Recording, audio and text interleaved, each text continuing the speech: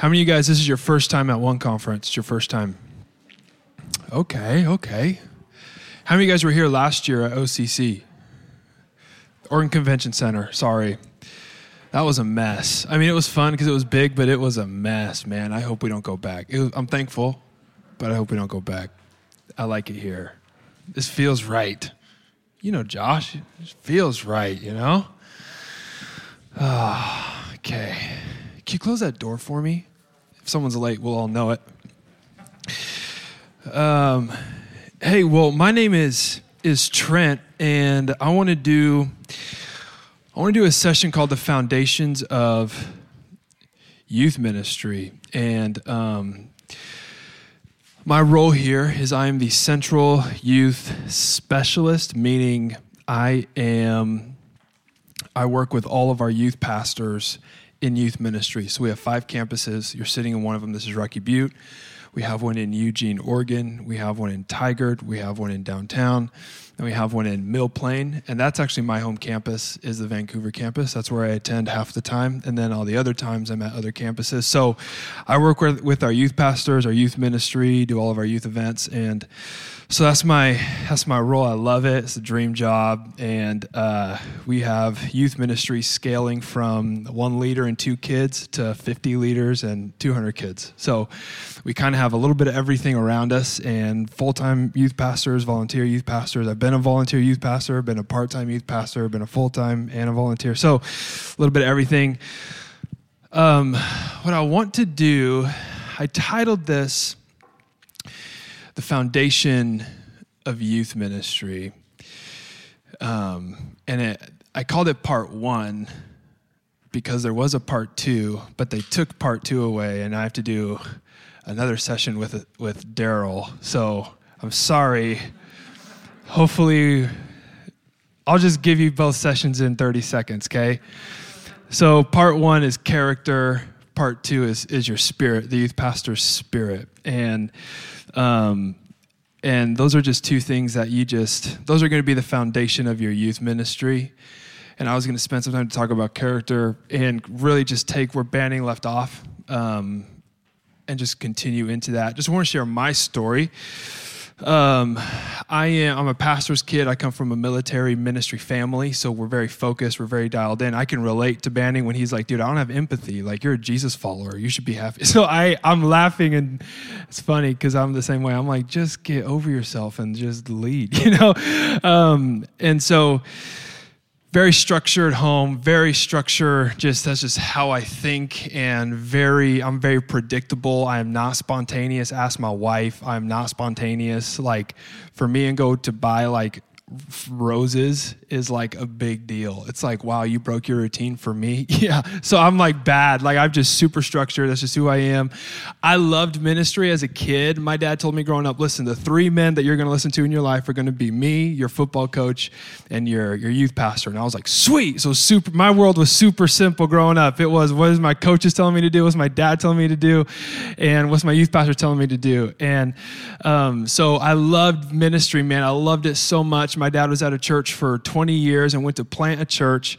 And I was at that time, sophomore in high school. And at that time, I felt like I'd lived a pretty sheltered life. I went to public school, but no one really like I was the biggest guy. So I was just super sheltered, didn't have like a ton of friends. And I was just like pastor's kid. So any pastor's kids in here? PKs? Okay. So yeah. So like we're weird, and I just had a lot of preconceived notions, which I'm going to talk to about, and get through high school. My sophomore year, my dad decides to start his own church. So we go to start a church, and one of the voices that he told me, hey, I want you to like listen to everything that he says. And that voice ended up in the church. My dad planning a church, it ended up feeling like a church split. And so, that's, someone planning a church out of your church, that's never fun, but it's just, you just got to go through it. And a guy that I loved, the guy I wanted to be my youth pastor. I wanted to be him. I wanted to be a youth pastor. I wanted to be in ministry. I wanted to study and stay up late. I wanted to show up early in the church to pray. I was weird. Like, I wanted that. And then the guy that I wanted to be is trying to tell me, hey, your dad's crazy for starting this church. Don't go with your dad. Stay here. Just crazy stuff is being told to me as this 14, 15-year-old kid. And so I'm like, okay, maybe church isn't full of awesome people. Maybe there's some people who don't even know what's going on. And I was like, all right. And then my dad says, like, hey, I don't want you guys to go to the youth ministry, because we were going there and people were telling my sisters, your parents are crazy. They're going to fail. They're going to make it. You're a 13-year-old kid. Like, so I thought church was just this awesome place. My experience up to this point had literally been perfect. Like, I love this. This is my world. But then it was like this, I got to like see the bride on Monday morning, like looks good on Friday night. But then I saw her Monday, I was like, oh, the church with no makeup on. Like y'all aren't perfect. I didn't know this, like horrible analogy. But I was just like, I didn't know there was this ugly side of the church that hurt people. I didn't know churches hurt people. And I was like, and then because I'm a PK, I'm all or nothing. I'm like, well, forget the church. So I went from this is all I want to I'm never doing this. I'm never going to do what that youth pastor did to me. I'm never going to pastor people. I'm never going to raise them up, disciple them, like lead them and be like, you can do what I'm doing, and then come at them and hurt them. I can't mentally sleep at night if I'm going to do that. So I'm not going to do that. If that's what pastors do, I'm out. So I was on a track to play football, and I'm kind of a big guy. So I'm on a track to play sports in college. That gets taken away via injury. My dad says, hey, they're starting this basketball team at PBC. You should think about playing there. And I was like, I definitely don't want to go to Bible college. I definitely don't want to play for a basketball Bible college team. So I was like, and so to me, it was my escape route. I have people who live here in Portland, I have family who live here in Portland that don't like church. So my strategy was, this is my out. I'm going to go to PBC. I'm going to be here. My parents are going to think I'm here, but I got cousins and people here who hate church. They'll understand why I hate church, and they'll be like, join the dark side with us. Like, yes, you can live here with us. Yes, we'll feed you. Yes, we'll find you a job. So I'm in this like escape route. I'm trying to get out of church. I encounter a man by the name Doug Lassett, and he brings me into his office, and he's like, hey, you're going to be like my personal usher. You're going to drive me every Wednesday night. At that point, what we did, youth on Wednesdays, he would preach here or at a different campus. And then we had 2 evening services in downtown Portland for Portland State. So that was like a 4 p.m. to 2 a.m. day. And I would spend all that time with Pastor Doug. And he just began to really ask me questions like there's a calling on your life to do this. But I'm like, yo, I'm not the guy. Like, I don't want to be wearing what pastors wear. I don't want to talk like them. I don't want to eat at Applebee's at midnight. I don't want that. I don't want to be on stage and give cheesy church jokes. I don't want to go to these conferences and see who's sitting in the front row, who got a safe seat, who did. I don't want to, I don't need that. I don't want that. I don't care about that. And Doug was like, maybe that's why God wants you. Because there are people who want that. There are people who want to sit up front. There are people who want to eat at Applebee's at midnight. There are people who want to be seen as pastor, seen as leader. He's like, what if God wants somebody who isn't anti, but isn't like everybody else? Maybe he wants someone different to lead differently. And I was just like, fine, I'll think about it. So he kind of got me from anti to I'll think about it. And then God just got a hold of my heart. I went to PBC for 1 year. My dad was in year 4 or 5 of his church plant, and it was blowing up. And so I was like, hey, Dad, I'm here to help. Thinking like PBC, I'm a pastor's kid. I can help you grow your church. He's like, I need a janitor. And I'm like, all right. So I was a volunteer janitor, and that's where I learned how to build team, and that's where I learned how to do everything. And then I was like, all right, Dad, I've proved myself as a janitor. He's like, I need someone to do my PowerPoint. So I'm like, okay, click, do graphics and that kind of stuff. So I'm at PBC 07, 08, go back, and then get married in 2011. My beautiful wife just walked in. She's right there. Maddie, and get married in 2011, youth ministry, become youth pastors in 2012. Took over the youth ministry. There's 40, 50 kids. Over the next year, it grows to 140, 150-ish kids. And do that for 4 years. Then, sore spot in my heart, and no offense if you are one, but we had a very horrible elder situation. Our church in Idaho was in conversations with City Bible to become a City Bible campus. So there was a lot of conversation back and forth. At the end of the day, we decided it's not the best idea. Well, all the elders were like, well, who's the next lead guy? And one elder was like, I am. And one elder was like, no, I am. And the other elder, no, I am. And my dad was like, none of you guys are. My son is. The janitor goof idiot. So the elder, I'm just telling you my story so you can kind of just see. The elder over finances took all the money and walked. The elder over groups and pastoral ministry sent an email to everybody in the church saying that my dad was abusive and abused us kids. I'm working on a graphic for my dad's message. My dad walks in the office crying, have I ever abused you? I'm like, you might have called me chubby before playing football. I'm like, but I don't think, Dad, you've never come across, I maybe heard my dad yell once, I'm like, no. And an elder takes me to coffee, and he's trained, you need to plant your own church. It'd be bigger than your dad's. It'd be better than your dad's. And I look across the table, and I go, never talk to me again. And I didn't know what I was doing in the moment, but I'm like, if you ever, don't talk to me, and call my dad, hey, you have an elder telling me to do this. And so I walk to my dad's office. Church has no money.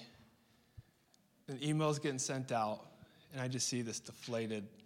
He's discouraged. He flies over here to meet with a man named Pastor Jack Lohman, Mark Estes, Pastor Frank DiMaggio. What do we do? He said, give God 2 weeks, and we'll shut the church down, but give God 2 weeks to do something. Businessman, that 2 weeks says, hey, I'm going to cover your finances, blah, blah, blah. So I'm writing messages now for my dad because he's just not in a state. He's just discouraged. He's beat up, so I'm writing messages. I'm running groups. I'm running the youth ministry. I'm running everything, okay? Become the lead pastor 5 years ago. I'm a lead pastor for 9 months. Long story short, I end up here, become a youth pastor at Mill Plain campus. I'm there for 2.5 years, and now I'm the guy over all youth ministry. Crazy story. What's crazier is from the beginning of that story, high school, that this guy had a on and off addiction to pornography. So the foundation of ministry, what does that mean? It means that what Pastor Banning said, get aggressive. I read, someone posted this, my buddy posted this, and I took a screenshot of it. He said, if you don't heal from people that have hurt you, you'll bleed on people who haven't cut you. And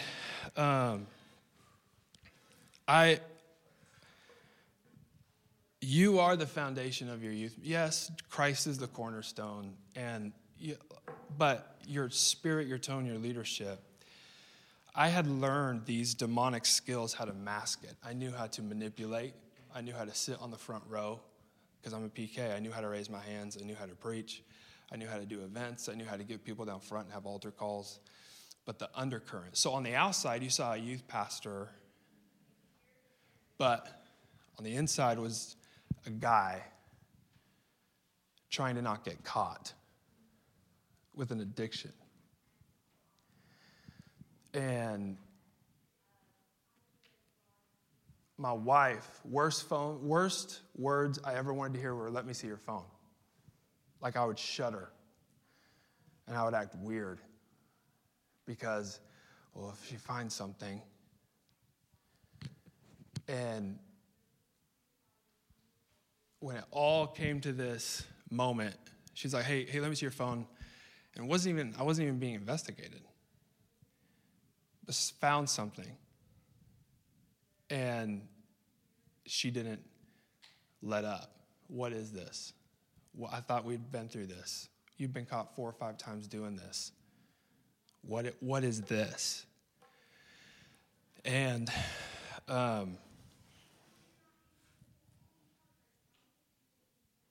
everything froze.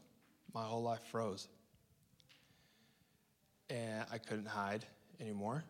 I was finally in a church that could absorb all of my dysfunction, all of my lying, all of my manipulating, all of my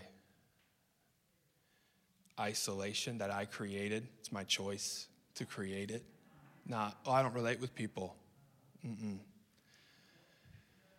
And leaving my wife to carry the weight of family, because you can't lead. You can't be addicted to pornography and lead. The skill set and the awareness, the empathy, your heart's cold. Your heart's stone. So things that are a big deal to your spouses and leaders around you, it's impossible for them to be a big deal to you because you can't feel. You're a robot. You become numb. And so leaving her alone to face and lead our home was tragic. It was tragic. And she should have never had to be in that spot. I created that. So we call campus pastors, Pastor Daryl Corbin. Hey, Trent, how are you? I'm here. My wife just caught me with pornography on my phone. Oh, we need to have a conversation. Yeah, we do. How is she? Well, not good. Okay, well, Trent, you're going to get through this. You're going to be okay. But we now need to have a conversation. And I'm like, I'm done. I was a lead pastor. We sold our house. We gave up all of our stuff. We left stuff in Idaho, kitchen tables. Our kitchen table for 2 years was a card table, like the fold-out leg chair. Like that was our people would come over dinner with us. Like I'm 6'8", yo. Like my thighs are in the edge of the chair. Like we had nothing. I was like, dude, like this can't be it. But if this is it, I created it. So we set up a program with a guy here. His name is Steve Cole. He's my hero. He's not here. He's in Laos now. And he pretty much had to undo 15 years of bad theology because the enemy would take a truth from Scripture and twist it. Did God really say that you wouldn't be able to eat from the? Did God? The enemy through all the pain and all the church and all the Bible and all the blah blah blah blah blah blah blah. I look back on sermons that I preached, and I'm like, oh God, I can't believe I said stuff like that because when you don't have character, you have to make up the difference somewhere, and the enemy is going to be right there to assist you to give you a lie. And so you'll create a world that you think you're in control. And this is what it was explained to me. So anyways, I start this program. I do it for 2 months. I figured the program out. I saw it as a system. I begin to lie in this rehab therapy thing. Lie my way through it. I get caught again. Christmas break, looked at pornography again. And this time it was like, I think before it was kind of bad. Now this is like, I'm about to lose my wife. I'm about to lose my ministry. I'm going to have to go back to Idaho and be a bum on my dad's couch. Like, whoa. My wife couldn't even be around me. The church had to pay for her to have a hotel for 3 days and Uber her around. Because she was like, I just need away from him. Those 3 days, I laid on the couch in silence. I didn't have an emotion to cry because I had killed that all by desensitizing myself. So I didn't have the emotion to cry. And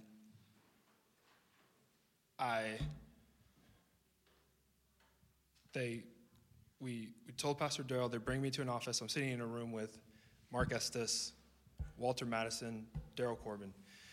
And they said, this is what you're going to do. You're going to have a flip phone for a year. No social media for a year. Still the best year of my life. And you're going to tell, you're suspended for 2 weeks, no pay. You're going to go to Idaho and you're going to tell your parents.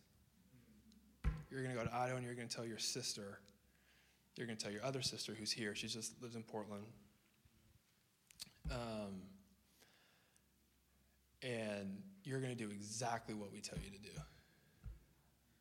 And didn't sleep in the same bed as my wife for a month and a half. She could not be in the same room as me because I built this masquerade of, hey, I'm your husband, but in the same token, I'm going to stab your back if you give me an inch of trust. I created that. So she didn't even want to be in the same room as that. So start the program all over again. It's intense. Go through it. And like, Trent, why are you telling me all this? I'm telling you all this because I want this room to know. And I don't know who is in this room that God wanted in this room. That you can be the central youth pastor at Manna House. And if you need help, you can get help. If I can get help where I sit, running conference, running Prime, running summer camp, 5 campuses. If I'm not perfect and I can run to a pastor now and say, hey, I need serious help. I'm begging everyone in this room, deal with it now so that you don't bleed on people who didn't cut you. If you're married, I beg you, just say before the 24 hours, I'm going to grab my spouse's hand, look him in the eye and say, I need to tell you something. And it is terrifying up front, but freedom and family are so much more better and so much more better. It's good English. It's so much better than faking it. And my wife and I are passionate about not just being pastors, being good people. We want to be good people. We see people on YouTube preaching, and we go like, I wonder if they're good people. Like, does he open the door for an older lady walking into the grocery store? Like, would he do that? Or would he see the old lady as in his way because he's a man of God? You know? We're just people, man. And the foundation of your youth ministry is Christ is the cornerstone, but your leadership and your spirit, you got to get healed up. Because you'll bleed on students, you'll bleed on leaders in ways. They have an innocence to church. And it's not your job to ruin that. Well, watch out, because when you hang out with that elder, they're going to say something. They didn't even know that. That wasn't even a part of their knowledge in life. Well, careful when you talk to the lead pastor, because if you talk about this, that data, that information stays between you and lead pastor. Yeah. And you go to lead pastor, hey, I have some information. Can we talk about this? Your peace of mind as a pastor has to be top priority. Peace of mind. You have to feel good in here. Well, there's some people on staff we need to have a conversation with because there's just some drama there. Have the conversation. Well, there's a parent that I've agitated. Go and talk. Don't let another night go by where you don't have peace of mind. Ministry's already hard. Ministry's already brutal. I can't be fighting fights for people in my church and having a fight in my own home. I don't have capacity for that. I can't do that. Like, all I wanted to do in this session is just say, hey, here are my scars. Like, church has beat me up, but I've beat me up way more than church could by choosing to stay enslaved to something that almost killed me. My big request, my ask, is that if you're in a spot and you're dealing with something, tell a spouse. If you don't have a spouse, tell your pastor. Just get it in the light. Have you ever flipped up like a log in the woods and seen just the gross stuff that grows in the dark? That stuff doesn't grow in the light. Why? Because light has a way of killing things that only grow in the dark. And that's going to come out in your ministry. We're talking about fruit that remains. We're talking about kingdom impact. We're talking about students walking in your auditoriums in your group that are dealing with an addiction. How are you going to, with authority, say, you can be free? If you're enslaved, you're chained to something, hey, you can be free too. You're bound by the same thing. You know what I'm saying? The foundation of our youth ministries has to be us being healthy youth pastors. Character and your spirit. The spirit of the youth pastor, the attitude, the God things that God gives you, the God perspectives, the God instincts, the God gifting things. That's your spirit. God wants to use your spirit to impact a generation. But if the housing, your character, is jacked up, then the spirit is going to be jacked up. The only two things we take to heaven when we die, Rick Warren says this, the only two things we take to heaven when we die is our character and our spirit. So we have to make those central priority. And if I was a youth pastor, how many of you are under the age of 24? Holy crap. Okay, that's a lot. I shouldn't have said crap. That's not good etiquette. Listen, I ruined my 20s. Was there ministry? Yes. Were altars full? Yes. Those are gifting. That's all God. It's easy to get kids to an altar. That's easy. We figured that out. But I ruined. Was there fruit in my 20s? Yes. Did we have good times in my 20s? Yes. But the theme of my 20s was sin. Not ministry, not freedom, not building a family. It was me having two sides to me. Dr. Jekyll and Mr. Hyde. And when you saw Trent at church, he was smiling. He knew what to do. He was up front. He knew how to preach, knew how to get amens. But you don't know what he would be doing that night. You just don't know. That's not right. I hate preaching in front of my wife. And I know she's in the room. You want to know why? Because she can tell when I'm just preaching to get amens, because she knows I know how to get them. And everybody, I don't ask everyone, but some people are like, man, that was so good, that was so good. I'm terrified to hear my wife's feedback on my own speaking, because now she knows. She knows when I'm fishing, because she'll be like, oh, that's what he used to do. It's terrifying, but it's super healthy. Super healthy. Last message I preached last week. She came to me. She gave me a big hug and said, I'm so proud of you. I could have died right there.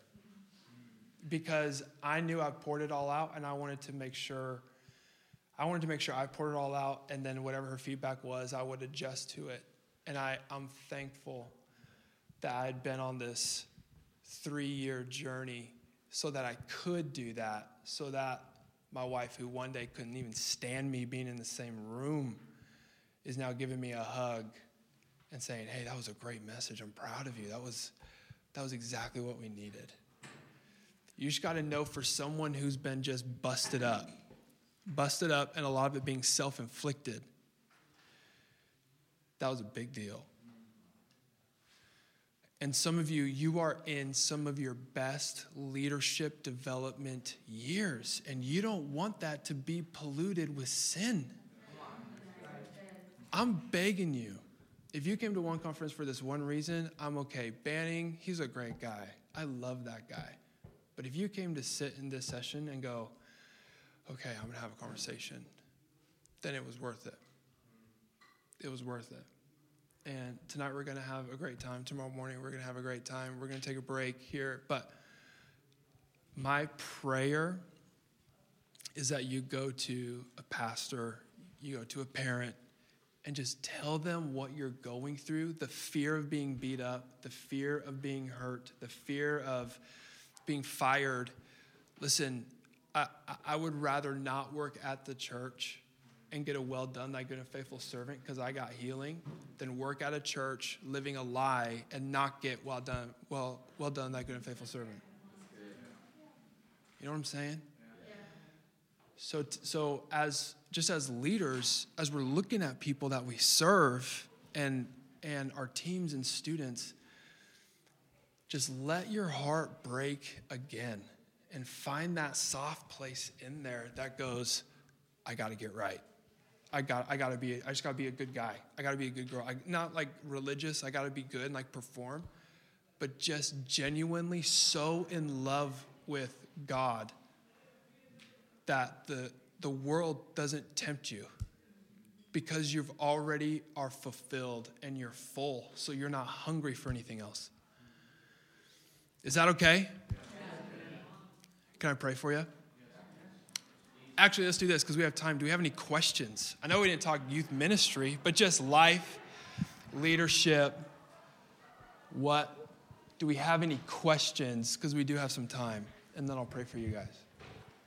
And I was expecting like a real question. I mean, that was a real question, but I was thinking like weightier, so caught me by surprise. I love you. I played defensive end, defensive tackle, offensive guard, offensive tackle, and tight end. Yeah, they tried to, yeah. And then I got hurt, and now I'm worthless on the football field. Yeah. Yes. I dislocated my shoulder and broke my arm. I was really expecting more like character questions, but that's okay. Yes. How do you manage information that's in ministry with your wife? Because you mentioned share it with your wife, share it with the pastor. Yeah. I'm currently walking through how much information do I share with my Yes. wife. Yes. That then she will take my perspective of someone else. Yes. How do I? Yes. So when I went on my journey, Maddie went on her journey too, and she started to talk with Glenda. And so, because I had actually ruined some of Maddie's perspective towards the church, because she had picked up some of my pain. Once again, because I didn't get healing, I bled on someone who didn't even cut me. So now I can pretty much tell her everything, because she's worked at our church. She's worked here, so she knows more. And I actually, because I'm so not good at interpreting by myself, I actually need her as a sounding board. Hey, babe, this is what was said. And she would be like, oh, that's about this. And I'm like, no, it's because he has a motive, because he's evil, because I'm hurt, So it's like I'm walking around like this all the time. And she's like, relax. No, that's what businesses do. And I'm like, okay, so for me, in my early days, it was like, well, I can't tell Maddie that because she's going to freak out, and I just want my home to be peaceful tonight. Like, I don't have time for another fight. So in my early days, I would be more insecure. Now I trust data I'm given on her system. I actually need her system because it'll help me interpret that data better. So when I go and take that data back into that meeting or back into that conversation, I ask her all the time, babe, how should I think about this? What should I do with this? So I actually give her more now, but she's had to grow up a lot, and not in a bad way. Like, you need to grow up. She had to tell me the information in a way that allowed me to use it. And once we've learned that, bro, I tell her everything. Honestly, I'm looking for stuff, and I'm a dude, so I forget. But if you have pastors in your life that are healthy, if she has a leader, she had Glenda, who's amazing. And so she was able to, and she learned this isn't Trent venting. This is Trent taking data that hit his system. And church world is messy. And there's so much that goes on. Now I need to tell her. And if there's something that I feel like I shouldn't tell her, I have a Dylan or a Mark Daniels or a Daryl. But I go to her first and then I go to them because, yeah, I can explode and like just all this stuff come out of me. And she'd be like, oh yeah, it's this one thing. And I'm like, are you sure? It sounds too simple. Like I'm overthinking it. So yeah. She just has to learn you more, and you have to learn her more, and to get that trust thing to where you can just say everything. Wouldn't you say, babe? Like that's okay. Okay. Yeah. Did you have your hand up? Yeah. You had mentioned the church that you went to when you first experienced that, where your dad had like voice that he thought that you were going to be the next leader in the church. Yeah.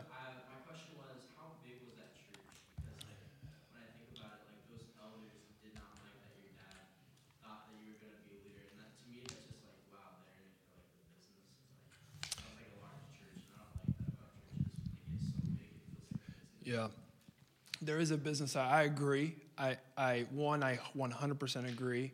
Our church was 800 people at the time, so it was a big church.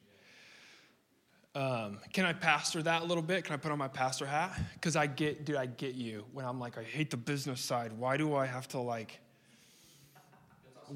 have an accountant? Let's have more pastors to take care of people. Like, I don't want to have a lawyer on staff. Like, yeah. So the business side, because there is one. Okay, I'm going to get super geek, and then I'm just going to help you. One, for us to be considered a 501c3, which is a nonprofit to the state, we have to have religious things: baptisms, baby dedications, and membership. If we have those three things, but to have those things, you have to have a service, and you have to have a structure, and you have to have someone taking care of the money that people tithe. So that requires business like QuickBooks, and requires things for you to have business stuff so you can biblically steward what's happening practically businessy. It's more actually still spiritual and Bible. But what I totally hear what you're saying, and I hate the business side of it, but we have to remember that Jesus was a businessman. He was a carpenter. He made furniture for people. So he understands taxes, he understands authority, he understands team, he understands. So we have to remember Jesus Jesus was administrative. And if you look at how he planned earth and created it, systematic process. On this day I'm doing this, on this day I'm doing this. Hey, at conference, on this day we're doing this. So we're administrative.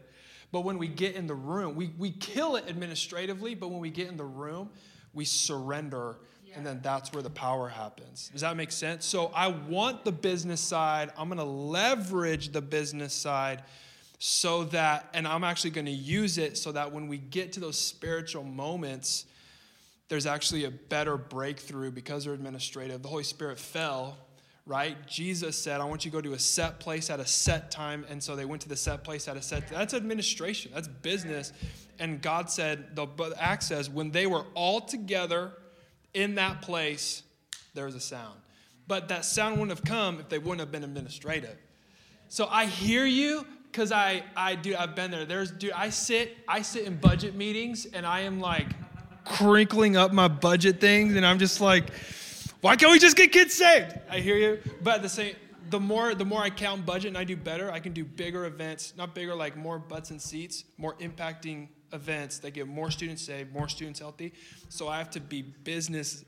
I have to be both, if that makes sense. Yeah. So questions, any more? That was a great question.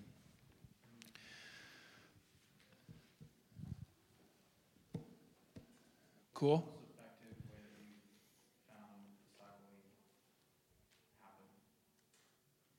The program that I went through was the best discipling. What it was, I'll tell you what it was. You ready? on YouVersion, there's a Bible reading plan called Professor Horner's Bible Reading. It's 10 chapters a day. You're going to read through the Old Testament twice, the New Testament 3 times, Psalms 4 times, Job 3. It's nuts. But you then journal. You have a reflection journal. This is what happened today, blah, blah, blah. But then you take 2 words that you got from the Bible reading, and then you talk about how the Bible talked about you. You read that, or you write that, and then you write a prayer.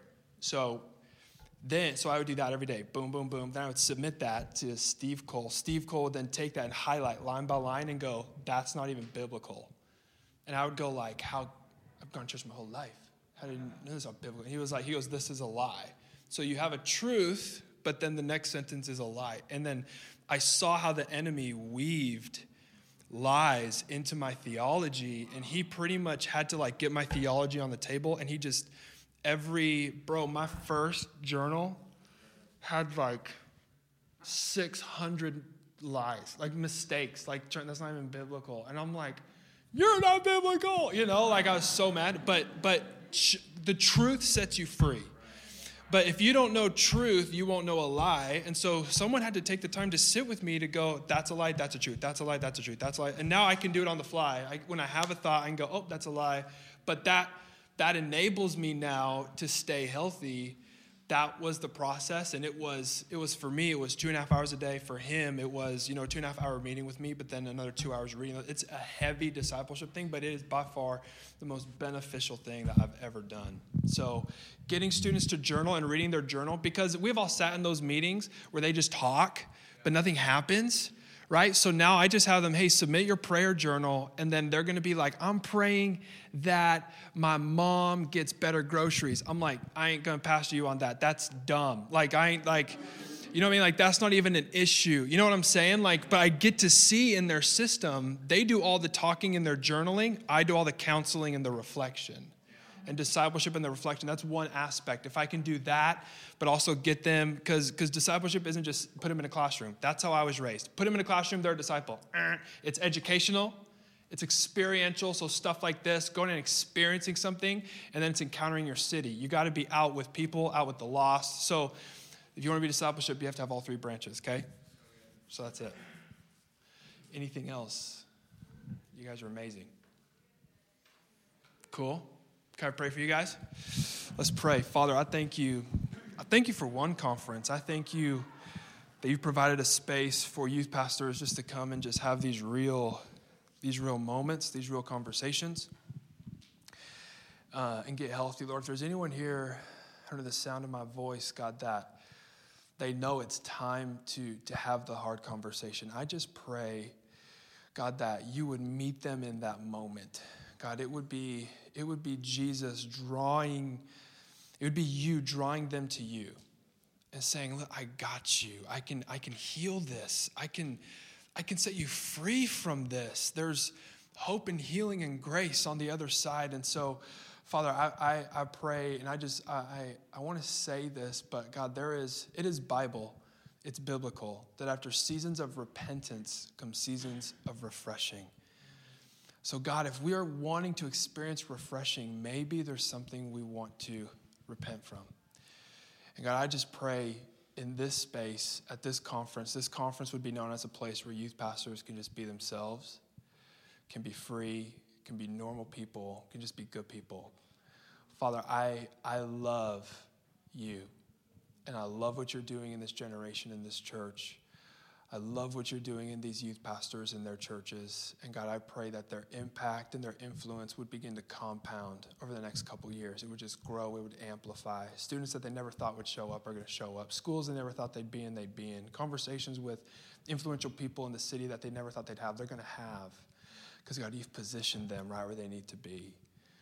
Father, I'm so thankful for who you are. God, I'm thankful for these youth pastors. Strengthen them. God, I pray that this weekend they'd walk away with hundreds of ideas ready to implement and run into youth ministry full speed.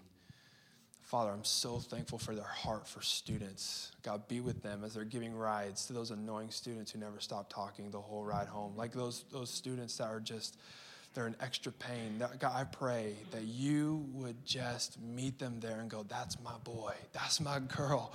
You're taking care of them. God, meet us in those moments. Father, thank you, Lord, that You are the cornerstone of our youth ministry, but God, our leadership, our character, and our spirit, God, is what enables people to move through it. So God, move through us. Search our hearts. Anything that needs to be realigned or readjusted, God, we just submit to you, and we give it to you, and we get it in the light. God, thank you. You are a healer and a redeemer. In Jesus' name, amen. Love you guys so much.